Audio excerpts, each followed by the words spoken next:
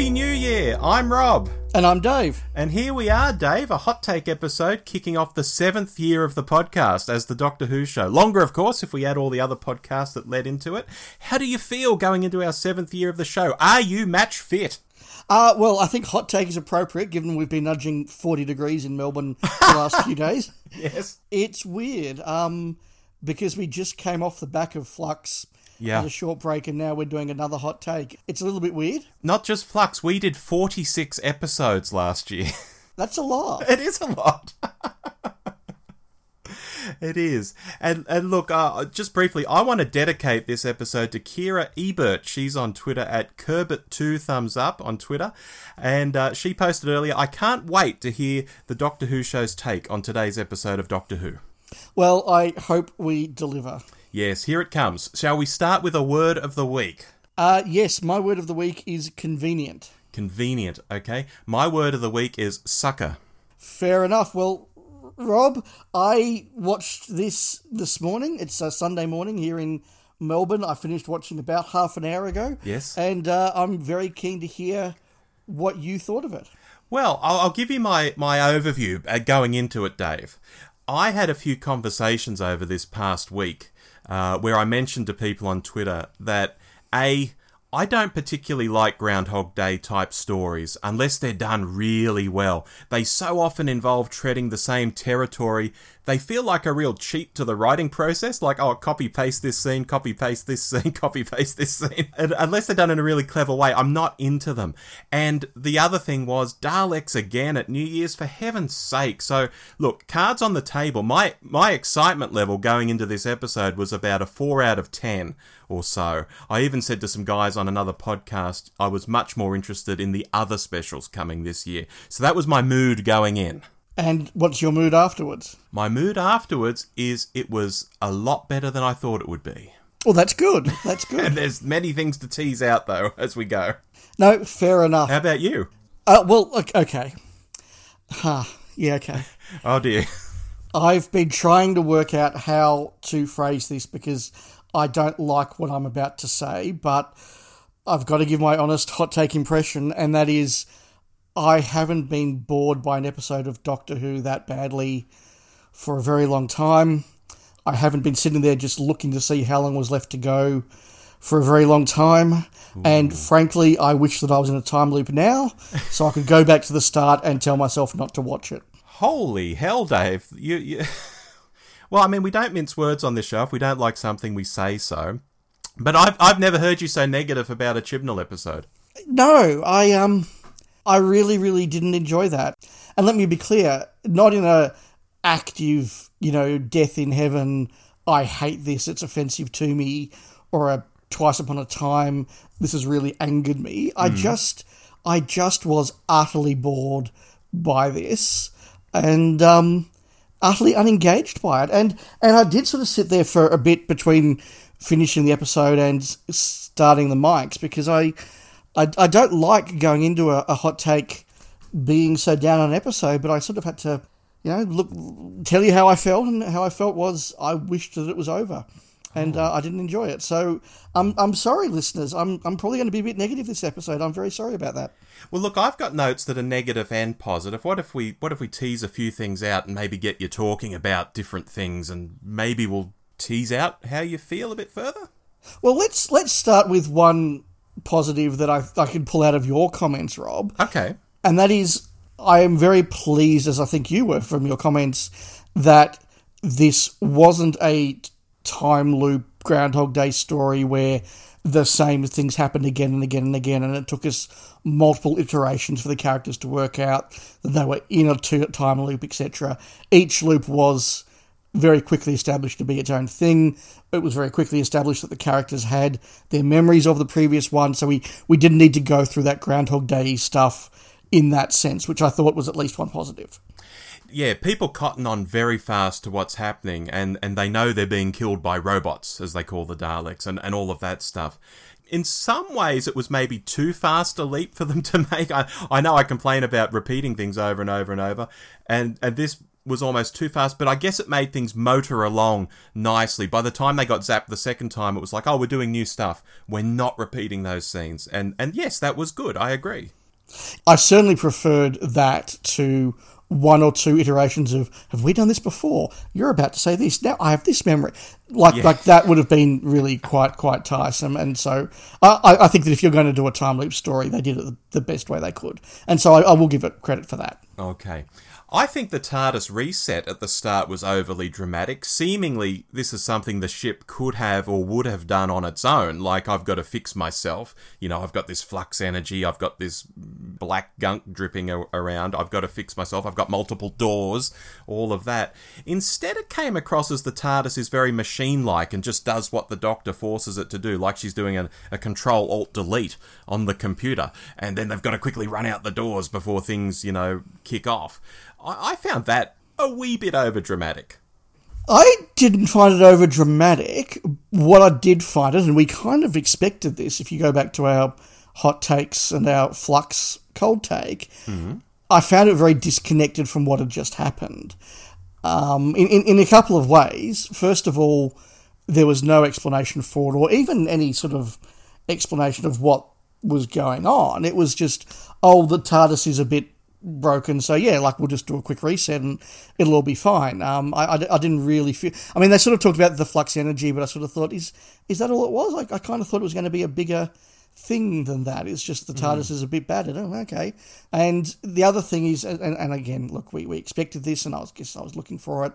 Most of the universe has just been destroyed. Let's go have cocktails with lobsters.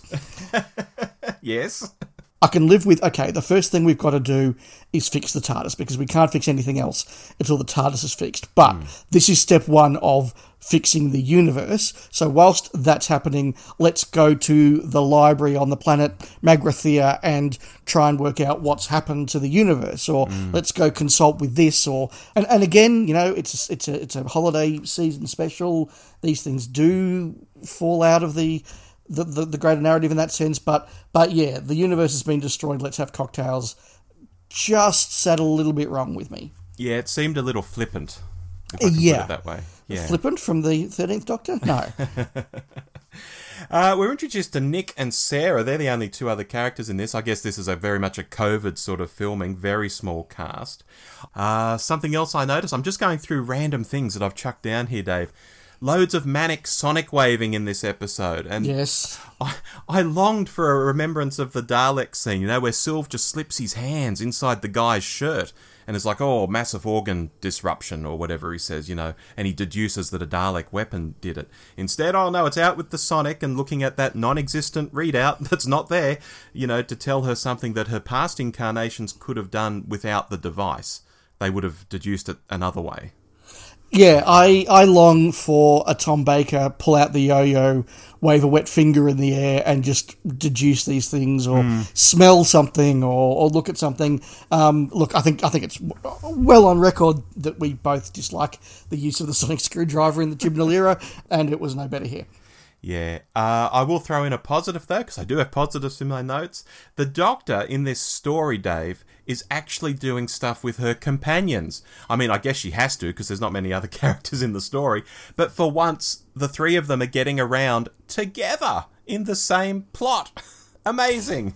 Yeah, that was interesting to see. And particularly, this is really the first big proper adventure where the Doctor and Dan get to actually spend some time together, and that was nice to see. I don't think we saw a lot. I mean, the interactions were kind of a bit generic. Any companion could do that. The, you know, Doctor, I'll go and distract the Dalek, trust me. You know, like, that's good, solid companion fare. That's what companions are there for. So I'm not going to sit there and say, we suddenly got this wonderful insight into the Doctor Dan. It's like, well, no, we got to see them working together, and it was good, and they worked well together, and the actor and actress worked well together. Like, you know, that was fine.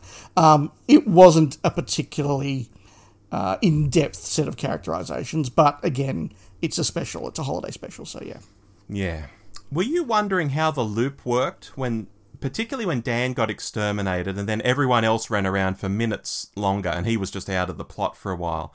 It was a really sort of strange way for it to work if you think about it, because if it resets when all the humans die, but it doesn't reset when the 2 Daleks died, yet it doesn't need all the humans and all the Daleks to die, yet it has to wait for all the humans to die. I was trying to figure out the rules of this reset, Dave, and they seemed very tenuous. So my headcanon is that the loop, just because the loop knows that midnight on New Year's Eve is really important, the loop resets at midnight, right. And all that happens is once all the characters have been killed, rather than showing us empty corridors with dead bodies for 2-3 minutes until it resets at midnight, we just do the reset then. Oh, of course, that's what the whole countdown is, the Chibnall countdown. Yeah, so the only reason why it seems like the loop resets when all the humans are killed is because it would be very boring to show us the rest of that loop. So, say everybody was killed at 2 minutes to midnight, there was then 2 minutes of the loop continuing with just everybody lying around dead, and then it reset at midnight. Okay, I got you now. I got you. But that would not be dramatic to show, so that's why it feels like it resets that way, yes. Well, this is what a hot take is all about. Yeah. And for several loops, I was sort of with you. I'm like, how does this work? Does it have to wait for... And then I was like, okay, I think it resets at midnight. Like, they're just dead for several minutes of each loop. Yeah, you're quite right. And I've even got a note that, we have a Chibnall countdown. So I did note that there was a countdown. I just hadn't put the two things together. Hot take brain, we'll call that. And another thing I wasn't too sure about, the energy shield.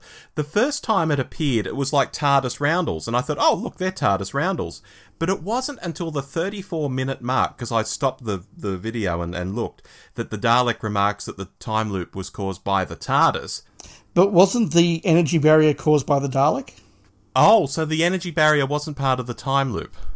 I don't think so. And again, listeners, apologies, this is a hot take. We haven't gone back and checked. My understanding is that the time loop was caused by the TARDIS, deliberately or just as a result of the Control-Alt-Delete, I'm not sure. And the Dalek, I thought, had a line like, we've blocked the front door so you can't escape. Right, so that's why they hadn't blocked the back door. They only blocked the front door. Yeah, they didn't notice the back door, I think, maybe. Okay, I'm learning things here. Okay, again, hot take brain. It's possible I imagined that line, so don't hold me to it. Yeah, no, well, certainly the time loop was caused by the TARDIS. I just took the field to be sort of a limited range of the time loop. Otherwise, the time loop would be... How far would it extend? That's okay, yes. That's why I thought there was... that sort of hard barrier so that it didn't extend out into the city and everyone was in a time loop, for example. But maybe they are two different things and they just sort of help each other in the plot. Like, the time loop would have extended over the city, but the Dalek put a barrier in place. Or could the time loop go beyond the barrier? Well, was her mum in the time loop? Or was her mum phoning into the time loop each time? So many questions, Dave. Another question. Why didn't the Dalek just blow that door down? It's just a thin, rattly kind of internal door. Its weapon was burning through it like it was made out of some sort of super space metal, oh gosh, this is really hard to get through. And I'm like, no, a Dalek would just blow this off its hinges. Okay, let's talk about the Daleks then. Okay. Because the Daleks looked great. Always happy to see a Dalek in Doctor Who. These Daleks were stupid Daleks. These Daleks were the special Emperor's plot device guard of Daleks. Right. Who can blow through doors when convenient, but when it's not convenient, a very thin tin door is enough to stop them for several minutes. Daleks who can shoot entirely accurately when needed, but despite the fact they've got machine gun lasers, just miss everybody when it's not convenient. On one iteration of the time loop, they can kill someone in exactly the same position with one shot. In another, they can duck into the lift and be perfectly safe without it. Daleks who spend, and this really was grinding my gears by the end of it, Daleks who keep telling us, exposition Daleks, Daleks do not do this, Daleks do not do that, Daleks do this, shut up, Dalek, just shoot someone. I was getting so frustrated with the Daleks here. Daleks do not have fear, Daleks do not feel sorrow, Daleks are not da-da-da. Yeah. Oh my God, stop talking in the third person about yourself. This is just getting tedious. And don't get me started on Daleks stupid enough to not notice a human ducking and shoot each other continually for... Oh, my goodness. It sounds like you've had a much worse time of it than me, but all of these things are in it, and I do agree with you. It is a problem. Look, I genuinely wonder if I just watched this at the wrong time, in the wrong mood. Whether this is something that does not suit 9 o'clock on a Sunday morning in the heat of summer, and if I'd watched it in a sort of a more relaxed, wintry evening mood, I would have sort of gone, this is quite whimsical and lovely, and it's not the greatest plot, but isn't it fun? Like maybe a lot of audience will have experienced like that, and maybe if I'd seen this in a different mood, I would have. I can see that being a very real possibility. But watching it when I did, as I did, and I'm not in a bad mood or anything, but just watching it this morning, stuff like that just annoyed me. Dave, one thing that might make you happy if it happens, and I'm sure it will happen, there's a scene near the end where Jodie looks into the new TARDIS and says, "So much better." And if someone hasn't already taken that and shoehorned in a shot of Capaldi's TARDIS interior or the modern take on Hartnell's TARDIS and put that out as a video on social, I'll be stunned. I'm sure someone will do that. That, I think, will cheer you up. Yes, that would be very, very good. How did you feel that the Chibnall exposition meter was registering during this one, Rob? Oh, it was certainly there, particularly in the phone calls with Sarah's mum, where she's explaining to her mum how her business works, which we need to know, but surely her mum would have known 5 years ago. She's been running the business for 5 years. Why is Sarah explaining these things to her mum? I don't know. Well, it's for us in the audience, isn't it? Yeah, I did feel, particularly for the Daleks, but also the other characters, there was a lot of just explaining things to us again and again and again, and that is, I guess, a fault of a time loop style story, that you do sort of get lots of explanation, and there probably isn't a better way to do it. So maybe I need to give Chibnall a pass for that. Mm-hmm. Let's turn to the ending. Again, maybe I wasn't watching this as whimsically as I needed to really appreciate it. Yes. But a bunch of fireworks and a couple of other, I'm not quite sure what's, being enough to blow up 2 Daleks and a whole building didn't seem right with me. And 2 thoroughly unpleasant and creepy characters suddenly deciding they were going to go on a trip around the world with each other did not strike me as remotely realistic or frankly sensible at all. And look, it's probably not going to be long before what's left of his latest girlfriend ends up sitting in a storage closet somewhere while she's filed as a missing person. Yeah. Look, around Christmas time, there was a story in the news where a big bunch of firecrackers went off in a supermarket. And there were people standing just down the aisle from it, just filming it, because the gunpowder in firecrackers isn't that big. Particularly the firecrackers that they had on the show, like those skyrockets and things. They were like domestic sort of fireworks. They would not blow stuff up. I know they had in the basement all those, I don't know, they were gas cylinders or something. That could cause an explosion, but I don't know how the explosions from the 5th floor managed to set off what was down in the basement, which they kind of left. They said, we'll just concentrate on what's up here. Yeah, it was odd. Yeah, I thought that it didn't quite come together and the resolution didn't work for me, but frankly, I was just glad it was over by then, to be perfectly honest. Sarah had an "Oh my giddy aunt" line. It didn't feel too forced. Did you like that?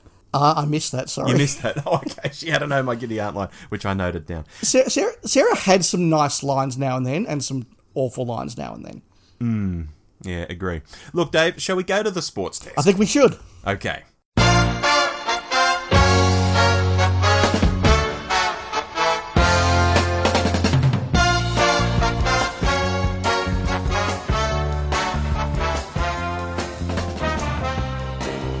So here we are at the sports desk where we do play of the week, foul of the week, and MVP of the week. Dave, I'm not sure you're going to have candidates for 2 of these, but let's see. What's your play of the week?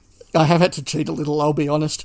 My play of the week is the reveal of the Sea Devil in the teaser trailer at the end. That is a cheat, but I'll let it go because that was pretty awesome. It was pretty awesome. It looked really, really cool, and I was very excited by that. Unlike the Silurians, where they kind of redid them, humanoidized them. I get that makes them more convenient and better acting. I get it, but sorry, they turned Silurians into humans with makeup on. These look like proper, like, alien creatures, and that's really cool. Yeah, and I've often said if they ever come back, I'd like them to have that samurai armor. And he doesn't have samurai armor, but he seems to have a Japanese kimono or some sort of traditional Chinese clothing, perhaps. And that just fits the vibe, I think. It does, and it's better than the fishnet costume they had in the Sea Devils. Oh, hell yes, that string vest, yeah. Yeah. My play of the week is the Oh, you'll like this, Dave, before I say it. The Dalek rightfully noted Jodie's genocide in Flux and exterminated her for it. And I say that with a laugh, but that's what you should do to people who commit genocide, and the Dalek did it. Play of the week. The Nuremberg Daleks, fantastic. Very good. Foul of the week, I'll take lead here. I talked all through Flux about the growing number of lines about Yaz and the Doctor, falling in love, and I called it out every time. Dave, I'm not sure you were as sold as me, but here we had the line, "The good-hearted weirdos are the keepers," as Yaz gazed longingly at Jodie. Then we had the whole conversation with Dan and Yaz. That actually felt earned in some ways, as he's been with her for 4 years. Then we had Dan flat out tell the Doctor Yaz is into you. So this is absolutely a thing. I called it weeks ago. It's there so that when she regenerates, it will be extra heartbreaking. Oh, they'd only just found each other and now Jodie's gone. Oh, boo-hoo-hoo. I don't need to go over my comments on why it's ick for an 1,000-year-old immortal to be into teenagers or 20-somethings. I mean, it's ick for a 50-year-old to be into a teenager, let alone a 1,000-year-old. My foul of the week is the Doctor and Yaz. Yeah, look, there are some people who are going to be very excited by that, and if that's you, fantastic, really good, really appreciate it, that's okay. I have said over a long time, and I'm long-standing in this view, that I don't like relationships or even crushes between the Doctor and the companion. It's not what I like Doctor Who for. I don't think it's earned, I don't think it's really there, but whatever, if it makes some people happy, then fine, I can kind of brush past it. Okay. What was your foul of the week? My foul of the week, I was very close to the ending where an otherwise sensible-ish woman goes away with a possible mass murderer. Yes. I'm convinced that the stuff that's left is like his gallery of his murder victims. But anyway, my foul of the week was, as I said, just any time the Daleks did it, Daleks do not, Daleks don't this. Just any time Daleks talked in the third person about themselves rather than getting on with the job of being Daleks. I just found that repeated again and again and again, so tedious. Yeah, okay. MVP of the week, who was yours? I had to cheat again on this one. It's the Sea Devil! No. Oh. I am going for Ray Cusick. Very good. Because even in a story that I was not enjoying, where I thought the Daleks were very, very badly handled, his design of the Daleks, nearly 60 years old, still stands up. They still look fantastic, even just with little augmentations, little tricks, little things like the extra gun, which was kind of cool, even if it meant they missed more often than they hit. Cusick's work has lasted the test of time, and that I think is worth shouting out, and it also got me out of having to pick a member of the cast in a story I didn't like. Okay. My MVP of the week is Aisling B. And look, cards on the table, it's true I've had a wild crush on her for years. She's been on game shows like QI and such, and I think it's the whole blue-eyed, brown-haired Irish thing. I think that's my DNA too, and when I see someone like that, genetics just kick in and say, hello! But more seriously, I think she was really good in this. She was an enjoyable co-star who didn't seem overwhelmed by the show, and she was in the right spirit for the story. And I think she worked. I really liked her in Doctor Who, so Aisling B for me. That's really nice. I'm glad you enjoyed her character, and I feel sorry for you knowing she's probably going to be horribly murdered by Nick in the next few days. Yes, if not already. If not already. That just leaves score, word of the week, and some wrap-ups, Dave. Do you have a score you want to throw at this? I fear it's going to be very low. Yeah, look, if the lowest I gave for any Flux episode was a 5, and none of them, even the worst of them, I wasn't looking at the clock nearly as much as I was here, and at least found some interesting elements. The best I can go here is a 3. I'm sorry. Yeah, okay. That's where I thought you'd be. I'm a little more forgiving. I wanted to throw about a 7.5 at it as I was watching it, but when I stopped and sat back and thought about it, I thought, no, probably 7.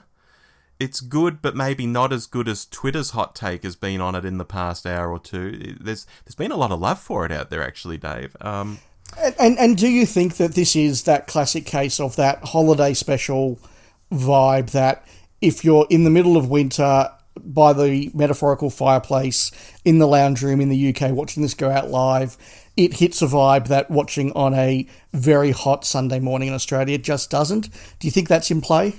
I think that would be in play. I also think, though, after Flux, a simple run around that didn't poop the bed and landed an ending. It might not be an ending that you like, but it is an ending. Yes, it is. It is an ending, and the plot points do join up. Yes, it might seem better than it was to some. It's to me, it was perfectly serviceable Doctor Who, but not great. Certainly not classic. Some people are going right over the top about it on Twitter. I can't be on board with that, even though I am more predisposed to it than you, shall we say? Yeah. No, that's fair enough. Shall we do our words of the week, Rob? Yes. You go first. All right. My word was sucker. And some might be hearing that as sucker, but I'm actually saying sucker. By which I mean SUCCOR, sucker. In the sense that this episode gave me relief. Because Flux didn't end in the greatest of ways, and we're still kind of up in the air as to what still did or didn't happen in the universe. What's going to get changed with a line in the future? I don't know. Like, the universe is now fine. Oh, is it? Okay. So going into Jodie's last 3 stories, with this one shaping up as a concept I wasn't into, the whole Groundhog Day time loop thing, I was worried. But the episode gave me sucker, Dave, that it wasn't as bad as it could have been. Obviously, you feel differently. No, that's fair enough. My word of the week was convenient, and there's nothing particularly clever or witty about that. It's simply that this plot was driven by convenience again and again and again. Daleks who could shoot somebody perfectly one moment and then miss with their machine gun another moment. Everything just being in the right place at the right time. And just too often I was just sitting there going, oh, well, that's convenient. Oh, well, that's convenient. Oh, how convenient. Yeah. So that was the word that was being played in my mind the most when I watched it. Okay, well, look, listeners, that's it for Doctor Who until, I guess we presume, Easterish with the Legend of the Sea Devil stories, which I'm quite looking forward to. Sounds like you're looking forward to it too, Dave. Yeah, no, I'm absolutely looking forward to it. I think that, as you said in our last episode, this holiday special wasn't something that either of us were particularly excited by because neither of us particularly loves the holiday specials, but we were both keen to see those sort of big beats of the end of the Jodie era. And look, this hasn't been my cup of tea, so be it, that's fine. I didn't walk in to kick this episode, but I've just told you how I feel. But I still remain very keen to see those big last beats of the Jodie Whittaker, Chris Chibnall era, and I have every confidence that they will be better than this. Fair enough. Well, look, we'll be back later this month with a List Makers episode, a Primary Sources episode, and a monthly episode, which this time around will be you, Dave, hosting the 42 to Doomsday guys, and Richard at your place and recording a podcast of Decision. Yes, our now traditional sort of summer special, giving you a month off, Rob. We haven't actually recorded it yet, so fingers crossed this does happen. But certainly in the diaries, we have it down to record an episode with the gang here in person in Melbourne and have a bit of fun with a podcast of Decision, which it's been a couple of years since we've done. Yeah, if you've not heard one of those before, search the term on our website and you'll find ones done with 42 to Doomsday and also one done with Flight Through Entirety in years gone by. Yeah, that's right. But anyway, until then, I've been Rob. And I've been Dave. We'll see you next time on The Doctor Who Show. Goodbye. Bye-bye.